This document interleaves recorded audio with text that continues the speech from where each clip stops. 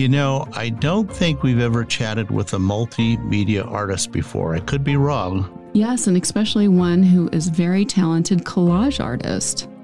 You know what? And also, to make this more interesting, he's a psychiatrist. Mm-hmm. It'll be interesting to see how this all fits together, don't you think? Yes, he's an interesting guest that has so much to share about living creatively. You bet.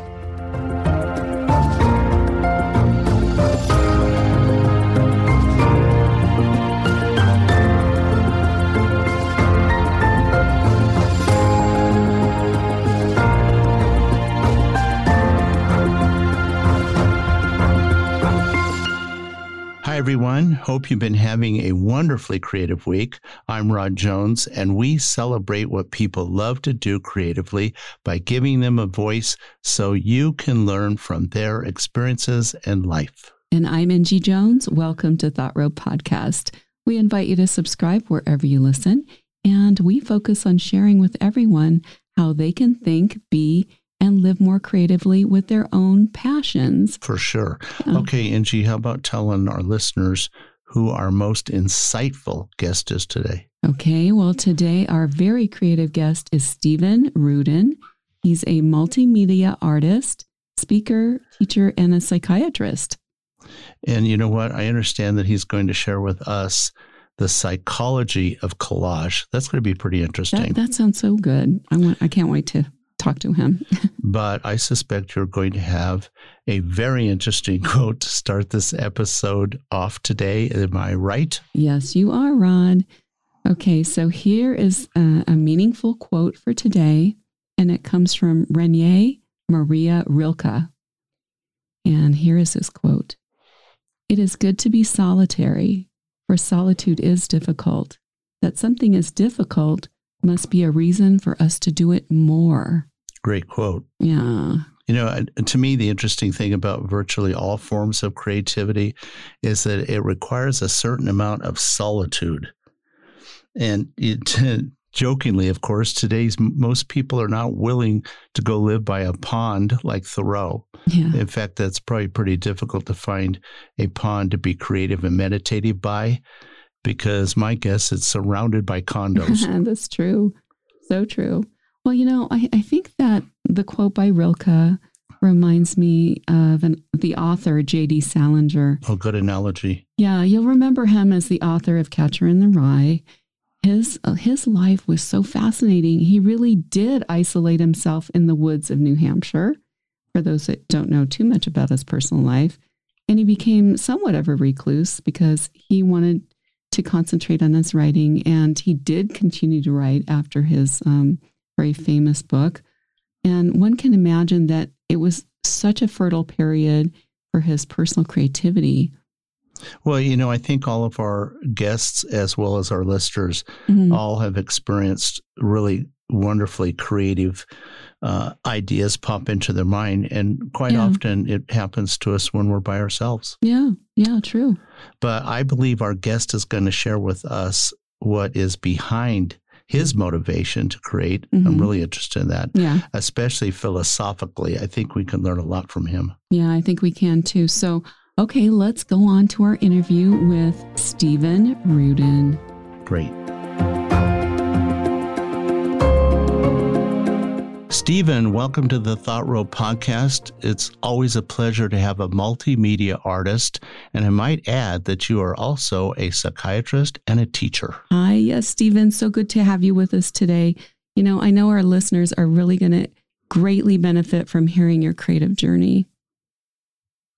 Well, thank you. Thank you for having me. I'm so excited. I'm so inspired by what you are both doing. And we share this sort of motivation to support and promote creativity in all its shapes and forms. So I'm particularly interested in talking to you about that. And then also to talk with you about psychology and collage. Excellent. Just what we wanted to hear about. But, before we get started, we always ask our guests what they had for breakfast. So, Stephen, what did you have? So a window into my life. So I had cereal with berries and bananas and walnuts and soy milk. I'm on a plant-based diet, so you really get a window. Ah, okay. Oh, that's nice, though. It's very good for you. Very good for you. Yeah, definitely. And also good for brain power. Yes. Good for brain power, good for the environment. There are a lot of reasons why I try to limit my, I won't say that occasionally I have, sushi, even though I'm on a plant-based diet. That's one thing I can't give up. And I'm no stranger to a baked good. So, but for the most part, I try to stick with plant-based. Well, it's always nice for us to know where people are originally from and where they grew up. Why don't you tell us a little bit about your story? So we're going to get right into the idea of collage, and basically that my works explores collage as a metaphor for memory and identity. So right off the bat, in terms of talking about my story, I sort of started off as a collage. My mother is from Chicago, and her family hails from Turkey and Greece, from a really large family. And my father is from New York, and his family hails from Latvia and Lithuania. So I already started off with that northern, southern European sort of mix. And I was born in Chicago, and when my father was in medical school, and then we moved to New Jersey, to a suburb outside of New York City, when I was 2 months old. And then we lived there until I was 8 years old. So there's all these layers. And then we moved back to Chicago when my parents got divorced, but my father stayed in New York. So I've always had that connection to New York. And then I came to New York for college. I went to Cornell University, went to medical school here, and I've been in New York City for almost 30 years. Oh, almost your whole life. Yes, you really are a collage. All the different events in your life really, created a collage. Yeah. Do you have a favorite childhood memory that you'd like to share with us? Sure. I particularly liked this idea of childhood memories. So, obviously as a psychiatrist, we spend a lot of time talking about memories and childhood memories. And so, my favorite memories in childhood have to do with creating. And so like when I think about it, I think of myself sort of laying on the floor. My family is around and I'm either drawing or coloring. And then later on moving to the dining room table, moving to my desk, listening to music. And my family always rallied around me in terms of basically my brothers and my mother and my stepfather. They were always very supportive of me and my art. So I have this very, very sort of fond memories of art in my life. And I think of art as basically a place and a friend. In other words, art has always been there for me. It's always been a place that I could tap into and was always welcoming to me. So my childhood memories have to do with creating art. And I realized in a lot of ways that was a wonderful thing. And that's what I want to share with the world too, is I want to share this idea that art is a place that you can always tap into, that you don't even have to leave where you are, and you can always go into that place of art. Well, it's certainly a place where you can find your own solacement. I mean, you can have solace in your creativity, or it's a solo activity 90% of the time. Mm-hmm. So true. I joke and I say that basically that art also helps you to become a better friend to yourself. That sometimes I joke. No, and but I say how that, accurate? That's very accurate. That's really true. Yeah. That you're the only person that you can't get away from. So art really helps you to basically, a lot of times in our lifetime, we're trying to distract ourselves. We're trying to get away from ourselves. But art is one of these places where we sort of like center in ourselves and we really go deep into ourselves. And I think we've developed a, better relationship with ourselves because it has to do with basically, we become good company to ourselves. I think that's a really essential skill in life, is to be able to be good company to yourself. Yeah, if you don't like yourself, who else is going to like you, right? Right. And then also nowadays, I think we have so many distractions that keep you from engaging with yourself. So, I really like what you said, Stephen, on that. Yeah. So in other words, I was thinking about that too, like when, every time I talk with other artists or other creative people, it sort of spurs me to think about other things. But I also think that, there's pluses and minuses to the way that the world is connected. Mm-hmm. But in one sense, you really don't ever have to be alone. You always can feel that you're connected. But on the other hand, it's not exactly the same as being connected. So I think more than ever, we need to develop a good relationship with ourselves because it can get confusing. We might feel that we need to always be connected to other people, but really basically the time we spend with ourselves is really just as important. Sure. Turn off the news, go for a walk, and leave your phone behind. Exactly. Very true. On my next question for you is, creativity is one thing we believe everyone can express. Let's start with you approaching it from your perspective as a psychiatrist. Love that question. So I agree with you that creativity is something that everybody can express. And I think about the idea that we all have the tools inside of us. We just have to learn how to use them. We have to be encouraged to use them. So the work that that Angie and Rob, that you're doing is so important in terms of promoting, that basically that all of us have this creativity inside of us. And that's where my classes, and we'll talk about that in a little bit as an art teacher, is that my classes are about inspiring people that want to be creative, but don't necessarily know how to be creative. So I try to basically sort of set a path forward for them to basically encourage them to be creative. But I think of creativity is just basically something new and something adaptive. And the idea of creativity is that regular problem solving, as opposed to creative problem solving, is that regular problem solving is just that there's a set way to do it. And creative problem solving, it essentially requires for you to think outside of the box and for you to sort of rely on your own internal, like what you have inside your mind already, and then combine it, almost collage it, if you will, with other information that you might not feel is related. You know what I mean? By combining, like a vacuum and a washing machine together. In other words, the creativity is about creating something new out of something maybe that already exists. Sure. Yeah. An interesting thought I had is your education as a psychiatrist. What has that taught you about your own creative process and your mission? I mean, it's hard to imagine. Well, you would know better than us how those two would fit together, but I suspect there's a strong correlation between being a psychiatrist and also your own creative process. So I think of basically as my artistic production as almost as a projection of my unconscious, almost like a dream. So of course, in dream analysis, people say like, why did I dream that? And then we make an interpretation. So my art is the same way. I might think that it means something, but I might realize later on at some point in the future that it means something else. That for me, art is a chronicle. It's a special language, if you will, a communication platform that basically it's almost like another language in the sense that I'm translating something from the unconscious into something that is concrete and observable and you can see, and then you can interpret it. But at the end of the day, just like in a psychotherapy, you may be right or I may be wrong. So my training as a psychiatrist has taught me to approach it with this like inquisitiveness, but also with a little bit of skepticism to say that basically maybe what I think the interpretation of the work is and maybe what the interpretation of the work can change. I think that that's a really important concept in life. In other words, sometimes we interpret, our behavior or the behavior of other people in a certain way. We need to leave it open. In other words, something might happen later on in our lives and we might say, you know what? Maybe he or she said that because of this. Maybe I did that because of this. So my psychiatry training has taught me to basically be curious, almost in the way like in a dream analysis or an analysis of my behavior. Like, why did I do this? Why did I produce this? So there's a lot of that in there. That's really interesting because I think, I don't know, maybe I do this more often than other people. I don't know. But we tend to categorize things very like, okay, this goes in this folder in my head and this goes in that folder.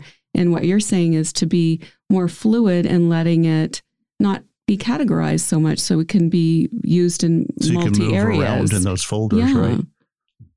Exactly. This is why this kind of a conversation is so wonderful to have, and why I like to have conversations with people about creativity is because they sort of fill in the blanks for me.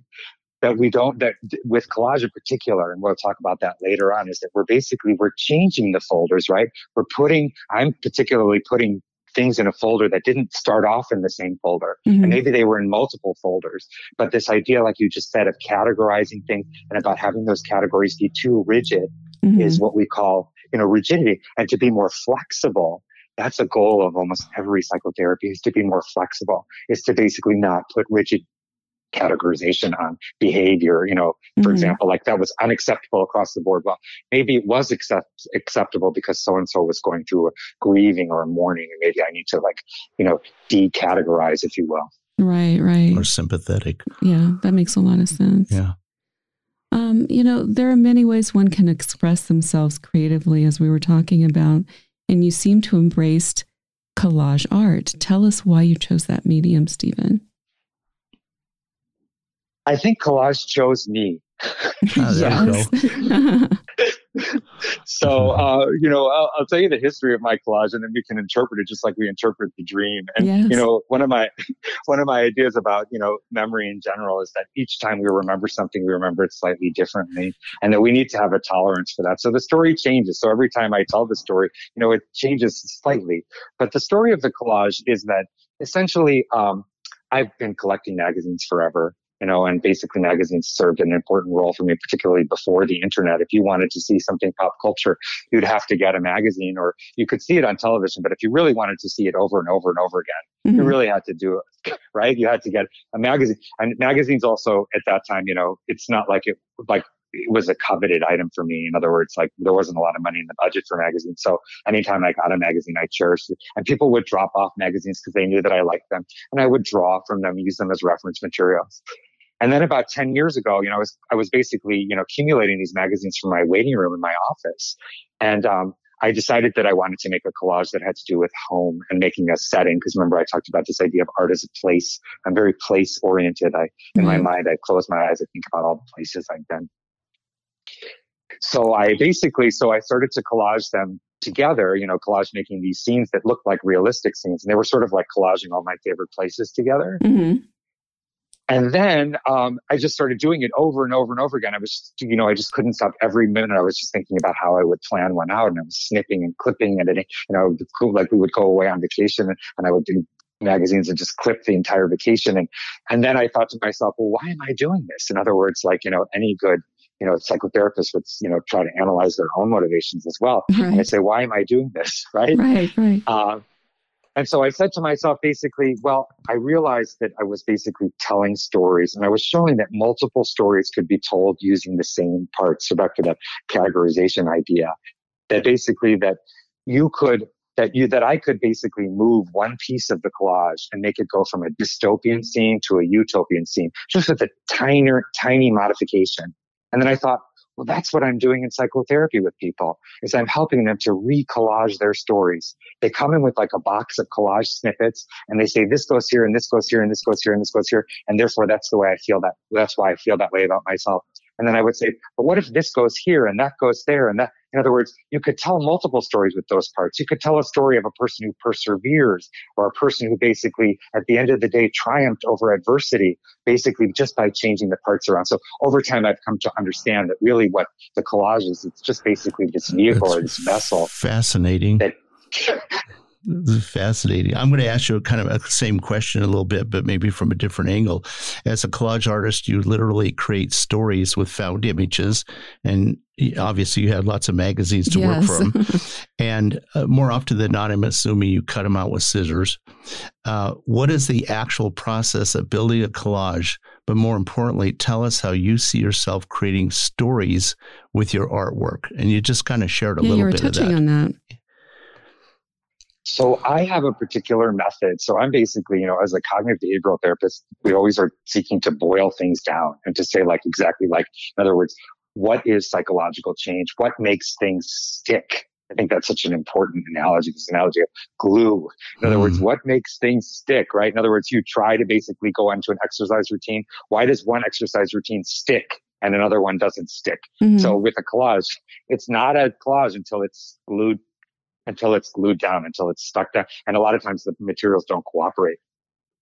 But I have a method which I call ODRA-R: observation, deconstruction, rehearsal, assembly, refinement. So I start off by literally memorizing thousands and thousands of images in my mind.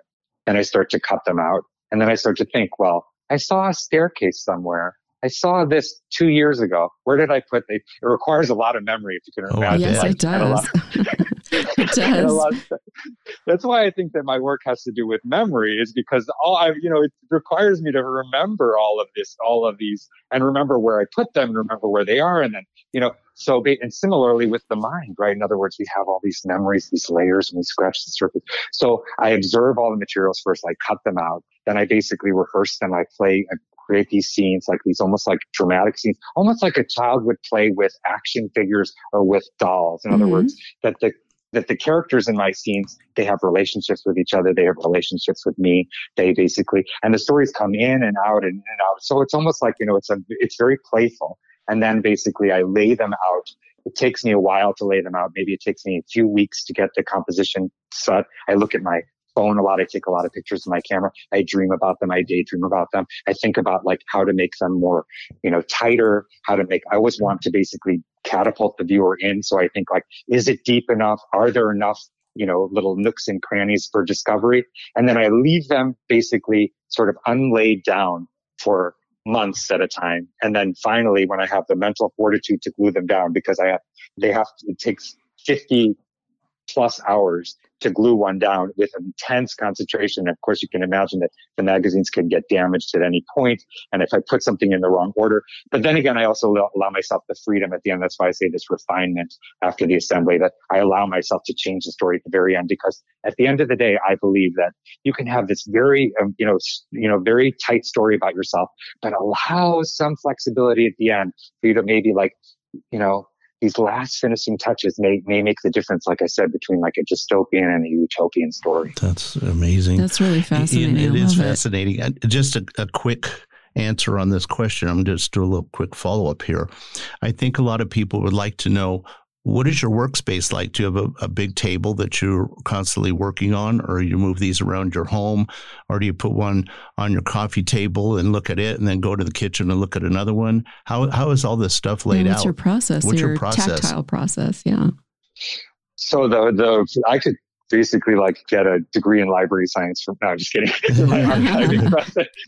But I actually have a lot of tables, but underneath I have this table. So if you can imagine like a baker's, like an oven that has like cookie sheets in it, Mm-hmm. So I have them, I lay them down on like a illustration board, and then I sort of pulled them and I put them in this table that has these shelves underneath, and I pull them out so I can see them, because there's maybe 6-8 inches in between the shelves. So I can see them as they're baking. And then I can pull them out when I want to glue them down. So I basically work on a flat surface, but I have these tables that I had built that have these shelves underneath, like basically like almost like a baker. And they do hatch in litters. In other words, like, for example, now I'm at a point where I'm gluing a lot of them down. So I have like all these, so I just pull one out, I glue it down, I pull the other one out. It takes weeks, to do that, but they tend to basically hatch in litters, where basically like 5 or 6 of them hatch at the same time. Is there continuity between those then? There is continuity between them. I also, since I'm working on, they're almost like a retrospective, like 6 months ago. And sometimes it's really interesting because sometimes, I'm not going to go so far as to say that I can see the future, but sometimes basically I look at the collage and it's so relevant to what's happening right now. But then again, there's a power, in the, what we're aware of. Sure. It's different. Like sometimes things reveal themselves in dreams to us. I do believe that happens. Yeah. Angie, what is your brilliant question? Well, I wanted to go back to the psychiatry for a moment. I wanted to know which came first, the art or your medical profession? And can those two work comfortably with each other, or do you have to disengage from your psychiatry career to bring the art to the surface?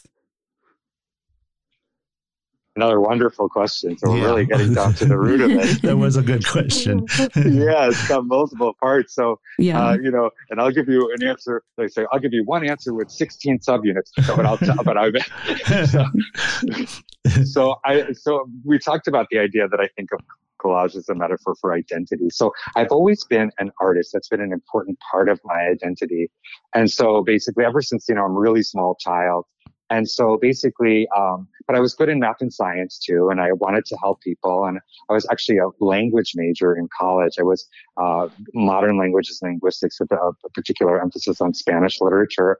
And basically, so I have these multiple parts of myself. But so then basically, so I say that I used to think of myself as a psychiatrist and an artist. And now I just think of myself as an artist and a psychiatrist. So whereas before the art would basically fuel the psychiatry practice, now the psychiatry fuels the art practice. So in some ways, I think like, a writer writes what they know about. And so an artist obviously, creates work about what they know about. I mean, I know a lot about psychiatry at this point. I spent, about 20 plus years as a psychiatrist. So that's a big part of my identity. So my art is like, what I feel like I'm doing now is I'm actually it's not that I'm disengaging from, but I'm basically looking at it from a new angle. I'm translating my work as a psychiatrist and all that I learned through the mind through this wonderful new language of art. And I think to myself, oh, that's what that's about. Oh, in other words, that's the way we learn. That's the way we acquire knowledge. That's the way we create meaning in our lives. Mm-hmm. That's the way we deal with frustration. That's the way we deal with lack of motivation. So I'm just looking at it from a new angle now. So if anything, I'm even more involved in psychiatry because in some ways also now as an artist, I feel like I'm like on this research sabbatical and I can read about any topic I want to for hours and hours on end. Whereas before, obviously time, I couldn't just read about, psychiatry and data, for example, but now I can. Oh, that's interesting. Yeah, very interesting. We learned from our initial interview that you teach. Tell us what you hope to give to your students and what you hope to gain when you teach them. Well, thank you for asking me about that because teaching is a really important part of my identity too. When we think about basically as an artist, when I write my bio, I basically say that I'm a visual artist, teacher, and psychiatrist. And because teacher is a big part of what and people ask, I did an interview once upon a time and they said, basically, it was just like a boom, boom, boom, like sort of like bullet points. And it was basically therapy or education. And I thought, well, therapy is education and education is therapy.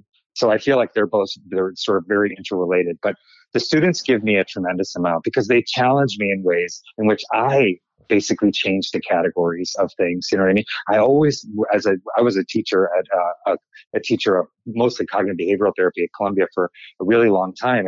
And the students, mostly psychiatrists in training, they would always bring up new angles. So there's no question that the teaching basically makes me a better artist and basically, and the teaching also makes me a better teacher for future, students. And what I really want to basically do with students is I want to inspire them and I want to motivate them because I think about these two essential ingredients. In other words, why do we start a project? Well, first of the thing that we start a project, we start because we're inspired. But how do we maintain our motivation in the face of, obstacles and adversity? So I want to help them to basically continue to, persevere because I believe that in art is not a linear process. It's not like you sit down and all of a sudden you're good. Everybody wants to sit down and be great at it. But, the best tennis players in the world, they showed some promise, but they put in the time. They had to basically persevere. They had to go through a lot of bad practices and a lot of bad practice games in order to get to the other side. So I want to help the students to maintain their motivation, and to be open to the idea that it's the unexpected surprises in the art that are so powerful. When you think all is lost, like I was making a collage yesterday and I glued it all down and I said, oh, I hate this. And then basically I said, oh, well, what if I cover this with this? And now I've opened up a whole new genre of collage basically without getting into it. But it's like looking through a window. But it was because I covered up the mistake that I made with a new layer. Yeah, you layered it. That's sort of... I love it. I guess there's really no mistakes that you can make in being creative or in art, even though sometimes you look at it and go, oh, no, this stinks. What did I do? But then as you develop it, I loved how you went through the process and really, exercised your creative muscles even more. So that was really a cool thing. I think for me, one of the things I've always noticed is I'll go back and look at a painting that I did several years ago. Yeah. And I'll ask myself, where in the heck did that come from? And then sometimes I don't even believe I did it. Does that ever happen to you, Stephen? Does that ever happen to you where you look back and go, man, I can't even imagine it. What was I thinking that day? I think to myself, how did I have the concentration? I think to myself, yeah, I do definitely have. But there was something else that you brought up also that Ingy brought up that I think is really important too, is that I don't think it's necessarily any one individual piece that defines whether or not it's good or bad. In other words, I like to think of it like the idea that I haven't yet created my best work. Mm-hmm. And that everything that I'm doing now is preparation for something in the future. Because I'm sure that both of you had the experience also where you create something, you struggle with it, you hate it, and then you create something in 10 minutes that you love. So then it was like, well, did that piece take 10 minutes or did it take 30 years plus 10 minutes? Exactly. Oh, yes. Very good point. A very good point. And I agree with that because like you said, sometimes you'll work endlessly on a piece and then You're like, okay, I can't with this anymore. You put it away, and then you make something in a few minutes, and you're like, wow, where does this come from? And but then it's struggle. You ask your significant other, is this any good? Yes, always. And then they're always on the, well, it looks very good to me. Yeah, or I don't know. I'm big on choosing the person that you ask. That's part of my thing about maintaining your motivation. I'm like, don't ask somebody who only likes figurative art about an abstract piece. You know what I mean? Don't ask somebody who only likes abstract art. I have a friend who basically says, I ask her, I say, how is this? She says, is it glued down yet? If it's glued down and she says, you should move this, it's like, oh no, but I know I can go to her. So, I feel like identifying people, like if somebody basically, it enters this negative energy into your sphere and they're coming from a perspective where they don't quite know where, you might start off by saying, I know you don't like abstract work, but what, you know what I mean? So basically you got to be, I feel that, you got to be selective with who you ask. I was going to say, also, I really like that. Yeah, and exactly. And if you ask somebody for an opinion, guess what? You're going to get it. Yeah. And no matter what. What's your opinion on this? It's not good to ask. No, it's definitely not good to ask. And you have to be kind of selective in who you ask, just like Stephen said. Exactly. If somebody hates abstract and you're showing them abstract art, they're going to go, this stuff makes my stomach upset. Or I don't understand. Yeah, I don't understand. Or they're going to say like, what is this? I don't get it. So sometimes I say to basically somebody goes down this negative, path. And I say like this, I say, I cannot take any negativity. I feel like that's also about the idea of like getting your needs met. In other words, like, I don't need to hear from you this. Basically, all I'm asking about is what about this upper left-hand corner? In other words, basically, so being able to ask for the feedback, that's a big part of my lesson plan. And we talk about as a group is about asking for feedback in the way in which you're going to get the feedback that you need. Because some people just put themselves like a fillet out there and they say like, what do you think? When really what they're asking is they're saying, they really want to ask you like, do you think this is appropriate for a show that, has to do with play? And then but they're not asking whether or not you think it's any good.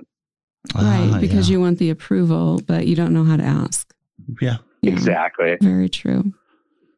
I wanted to ask you about the word cognitive because I know it gets bantered about in your profession, but I suspect it has a substantial meaning when it comes to creativity. Share your thoughts on that. Another wonderful question. It's a question I've never been asked before, which I really, really appreciate. Then we expect a very succinct cognitive answer. Yeah. Well, I've never been known to be succinct, but I get the point across, but never in 100 words or less. It's hard for me. But I'll tell you, but cognitive means basically at its very core, it just has to do with thinking. Mm-hmm. So basically there are different functions of the brain. So one of the functions of the brain would be like motor, right? And I feel like, for example, like a lot of art skills have to do with what we call like procedural memory. Like you don't even think about it, but you end up learning how to hold the pencil or hold the brush in a particular way to make a particular effect. And that has to do a lot with like muscle memory. That's like, to use the tennis analogy, it's like you don't think about, you think about how to make the serve in the beginning, but eventually over time, your body knows what to do. Mm-hmm. So cognitive has to do with thinking. So some of the ideas of thinking have to do with like attention. And then of course, memory, which is a big part of what I investigate, and then pattern recognition and categorization, and basically, so cognitive has to do with basically the way that we think. And as a cognitive behavioral therapist, we think that the way that we think is really important because if you think in a particular, we say the way you think affects the way you feel, and the way you feel affects the way you think. So if you're feeling really rotten, your thought process is going to be like, oh, well, this is lousy and that's lousy. And similarly, if you're too hard on yourself and you basically are too critical of yourself, you're going to feel bad. So the relationship between thinking and feeling is a major area of focus for me throughout, my entire career. Mm-hmm. And I think that I often think that certain other kinds of art forms, such as like expressive painting, for example, they have to do with like maybe more emotional and less thinking, but cognitive. But I feel that collage is more cognitive because it's like about, the idea, or at least for me it is, because I'm putting together this story in a way of basically like, it's almost like I'm writing a story, like a literature. In other words, it has to do with the way that you put information together and the meaning that's derived from the way that you put the information together. Very good. Very good. Yeah, thank you for that. I'm going to ask you this question, and maybe you can condense the answer slightly. You, as a creative person and a teacher, must have a reoccurring theme or thought in your mind about creativity. How would you express that so our listeners can learn from your experiences? So I'm a big believer in the idea that it's not important what you create, but just important that you create. In other words, I feel that basically when I was in medical school, somebody said to me, it's not really that important what you read. It's just important that you read. So when you're learning about cardiology, you learn about psychiatry. When you're basically learning about the history of, surrealism, you learn about psychiatry. So I believe that creating in and of itself, that the intention of creating in and of itself, that it's not so important what you create, but it's important that you create. So just in its intention to create wherever possible would be something that I would encourage people to do. So people sometimes say, I'm taking care of so-and-so, I have no time to create. Well, you maybe have time to deviate with a recipe that you're making for dinner by adding a new ingredient to it, or rearranging something in your life. In other words, that takes into this idea of new and adaptive. So my idea about creativity is really about the idea that just create. In other words, don't be too preoccupied with what you create. Over time, what you create is going to become more sophisticated, or, just like any other kind of training. Yeah, when people don't have time to create, I always suggest they just change the silverware drawer, move the knives over one notch and move the spoons over another notch. It'll make you think creatively all day long when you're trying to pick up a spoon. We would be great roommates, you and I. True. Stephen, what would be the one thing that you would tell people that want to live a more creative life? So I would basically tell them that, that to widen their definition of what they consider to be creative, because certain people will say, oh, I'm not creative. But then you basically look into their lives and you say, of course you're creative. The way that you dealt with your son or your daughter, your grandkid, your friend, your student, that showed a lot of creativity. So to expand the idea of creativity, in other words, creativity doesn't just mean picking up a pencil or picking up a paintbrush or creating something that's a visual art but that basically that the definition of creativity can just be expanded to anything. Basically, I would just say creativity is just mixing it up, changing it up, experimenting with basically, I would just say essentially if you want to use collage as the example, just collage things in your life. That's a great answer. In fact, that's one of the best answers we've ever received on that. Yeah, I think so. And I love the way that you said that because, we all have different tones of creativity in our life. And sometimes, people categorize it too much. Like we were talking earlier, I'm not a good painter. I am not a good musician. It's like, well, but everybody's different. You have to celebrate your own creativity. And I really liked your answer. That was a good answer. So good. Every successful creative person tries to be original and authentic, but there are times when we all have some self-doubt. I know I have. How do you manage to get through those times, assuming you have any? Yes, of course. I'm like everybody else. That's how I learn. It's basically I look at my own stuff, right? So one of the other sort of topics because I had a course I started off with a course that was called Psychology of Collage, and then it became Collage as Memoir. And then the third iteration of the course is called Collage and the Creative Process. And so we talk about the process. In other words, that creativity is a process. It's not like you sit down, you want to be creative, and then that's where it ends. It zigzags. It's circular. But one of the things we also talk about is this role of the inner critic, which rears its head. In other words, the inner critic and some people would say, oh, the inner critic has no role. In other words, my inner critic tells me you're never going to be able to create something as good as what you've already created. It's luck. It was a fluke. You know what I mean? Basically, especially when things are not going great, And so I say to myself, people would say, get rid of the inner critic. And I would say, but the inner critic is my best friend. The inner critic has gotten me out of so many jams, saved my bacon on so many occasions. So I would say that basically what I do is I want to keep my inner critic in check. And I want to basically make sure my inner critic doesn't become a bully that just tells me this is lousy, give it up. But my inner critic might say, you know what? That's not amazing. I wouldn't show that to curator at the Met. Mm-hmm. So it's about keeping my inner critic in check. Well, sometimes your inner critic can save your bacon. I mean, I think that's that what Stephen was saying. we wouldn't Yes. have survived. Yes. The man would have never survived had he not been listening to his inner critic at times, right? Well, yeah. Yeah, don't go into that cave because you don't know what's in there. That's why I say basically it's not about getting rid of your inner critic. It's about basically saying, like, in other words, if we think of this idea, because I'm very interested in like early civilizations, that there were people that served in that society. And if we think about, because there's a kind of, psychotherapy where we break the mind into these different parts. And that's where this idea of the inner critic comes from. But if we think about the tribe per se, there was somebody in the tribe that said, oh no, you better not do that. You better not do that. And they would say, basically the people in the tribe would say, all right, we heard from you. Basically we heard your viewpoint. And we're going to take it into consideration, but it's not going to dominate the whole conversation, or else we wouldn't have made the migration. We wouldn't have tried all these interviews. You know what I mean? So the inner critic has an absolute role both in society and in ourselves, but it shouldn't dominate every conversation, because when the inner critic is too dominant, just like anything else, it's out of balance. Yeah. And be kind to yourself, but yet listen to your inner critic. I think that's a good balance. That probably comes up in your career as a psychiatrist quite often. Probably a lot. We become what we think about all day long and all that. So Exactly. And so I guess the refinement idea is that it's not about getting rid of the inner critic. It's just about basically saying, like, what role does the inner critic play in my life? The inner critic makes me better, makes me strive more. But when the inner critic basically makes you give up, then then it's not serving its purpose anymore. That's very true. Well, I think we're going to be winding up our show. So now I'm going to ask you the question that we ask all of our guests, and that is, if you could sit on a park bench and chat with anyone from the past, who would it be?